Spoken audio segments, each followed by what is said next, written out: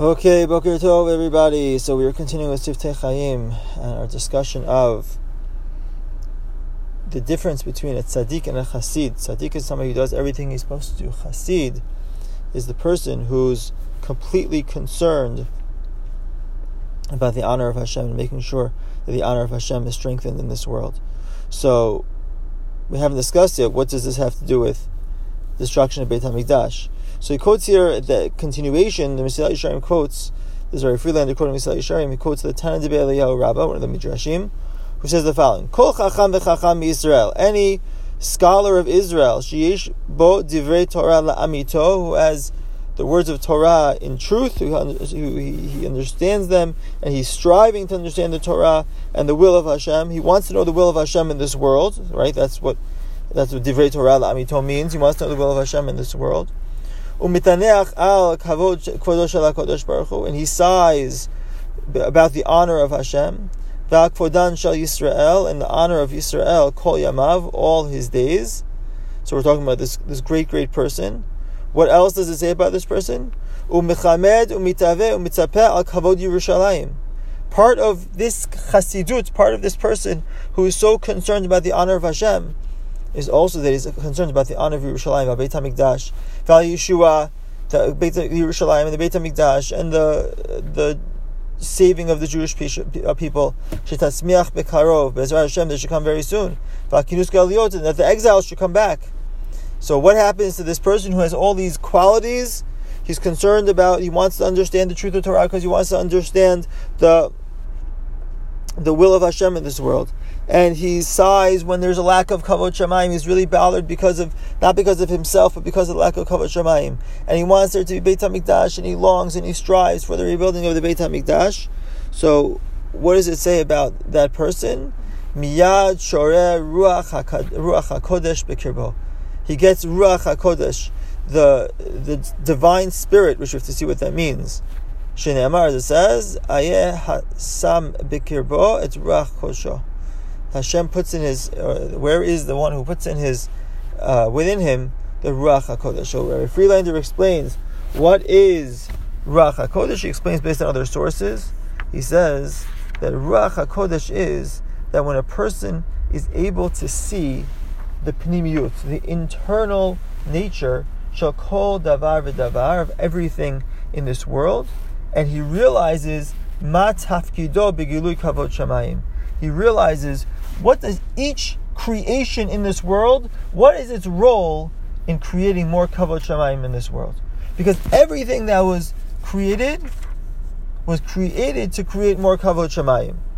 So Ruach HaKodesh means that I could see within each creation, whether it's an animal, a person, inanimate object, whatever it is, I could see within each creation its purpose, its goal in bringing more kavod shamayim in this world. So how is that the result? Why is that the reward for such a person? So he says, Friedlander explains, Adam mitzta'er al chilul kavod shamayim b'vriyah, somebody who is distressed about a lack of honor of Hashem in the creation. V'chol mabatohu lirot et gilui kavod shamayim b'vriyah, and his whole, everything he's looking for, everything he wants to see is more honor of Hashem in the creation. And he wants to understand the creation in order so that he wants to bring out the kavod shamayim. He wants to find the kavod shamayim in everything in the creation. That's his goal. That's his objective. Begin kach zocheh be'emet l'rechosh tachlit habriyah. So then Hashem blesses him with that.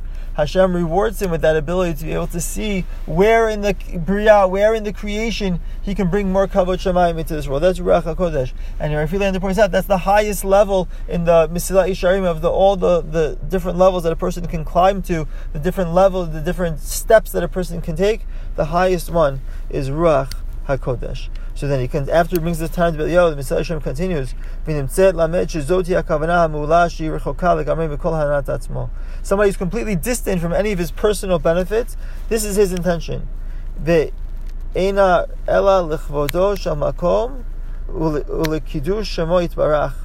wants to bring honor to Hashem, to bring kiddush Hashem in the creations.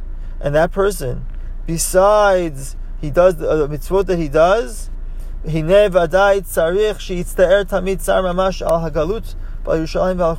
to always be concerned about the exile and Yerushalaim and the Churban. Mitzazeh shu gorem miut kiviyachol lechvodo yitbarach. When Hashem is in exile, as we've discussed in the previous shiurim, when the kavod shamayim is not in Yerushalaim, the Shekhinah is not in Yerushalaim, so that's a miut of kavod shamayim. It's a lack of honor, of respect for that which is above. And we pray every day. Anachnu gam ken mitpalim b'chol yom. This is the Rabbi Friedlander speaking. Kam pa'amim al gula ve'al hashavat ha'avodah liYerushalayim. Aval Chassid, when the Chassid, we pray that we should bring back the redemption to Yerushalaim. But when the Chassid prays, Aval Chassid mitpalal mitoch tza'aro al chisaron kavod shamayim b'riyah. The Chassid prays because of his tsar, his distress about the lack of kavod shamayim in the Briyah. This is what he wants to see. So more than anybody else, this Chassid recognizes that which is lacking.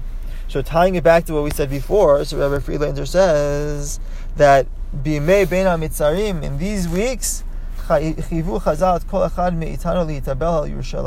we all have to mourn for Yerushalayim, even though we haven't reached this level of being Chassidut, right? The Chassid is always mourning for Yerushalayim. The Chassid is always in distress about the lack of Kavod Shamayim. But we have a special opportunity to do that we can't do it all year round. We're not on that level all year round. But during these 3 weeks, there's something that happens during the Avilut, during the other things that happen to strengthen within us the She'ifa Lirot Begilui Kavod Shamayim, to realize the Gilui Kavod Shamayim. Aside from the Avilut. But the avilut is not just external. The mourning that we do during this time, we don't feel as fresh, we don't feel as good, we don't feel as happy during this time. It's not just external, but it has to create something internal for us. All the external things are to affect us internally, as we've discussed in the previous shiurim. In these days, everybody, it requires effort, it requires thinking. It's not just going to happen, right? Even when a person has the physical actions and the external actions, it's not just going to happen. He has to be thinking, reflecting about the chilul kavod shamayim in the Briyah. He has to use that to reflect about the lack of kavod shamayim, honor of shamayim in the creation, and to see the hidden, the hester panim, Hashem's face is hidden. That that's where we are, b'avonoteinu rabim, due to our sins, and to pray with longing and desire to see the kavod shamayim in the Briyah. Even though all year round it's only for the Chassid, but during these weeks everybody has that ability. But we have to, the truth, the reality is that we look at it through this lens of Kavod Shamayim, a lack of Kavod Shamayim, and wanting to bring more honor to HaKadosh Baruch Hu in the creation. Be'ezras Hashem, the next year, hopefully we'll discuss a little bit more about the concept of tefillah and praying for the rebuilding of Yerushalaim. Have a wonderful day, everybody. Kol Tov.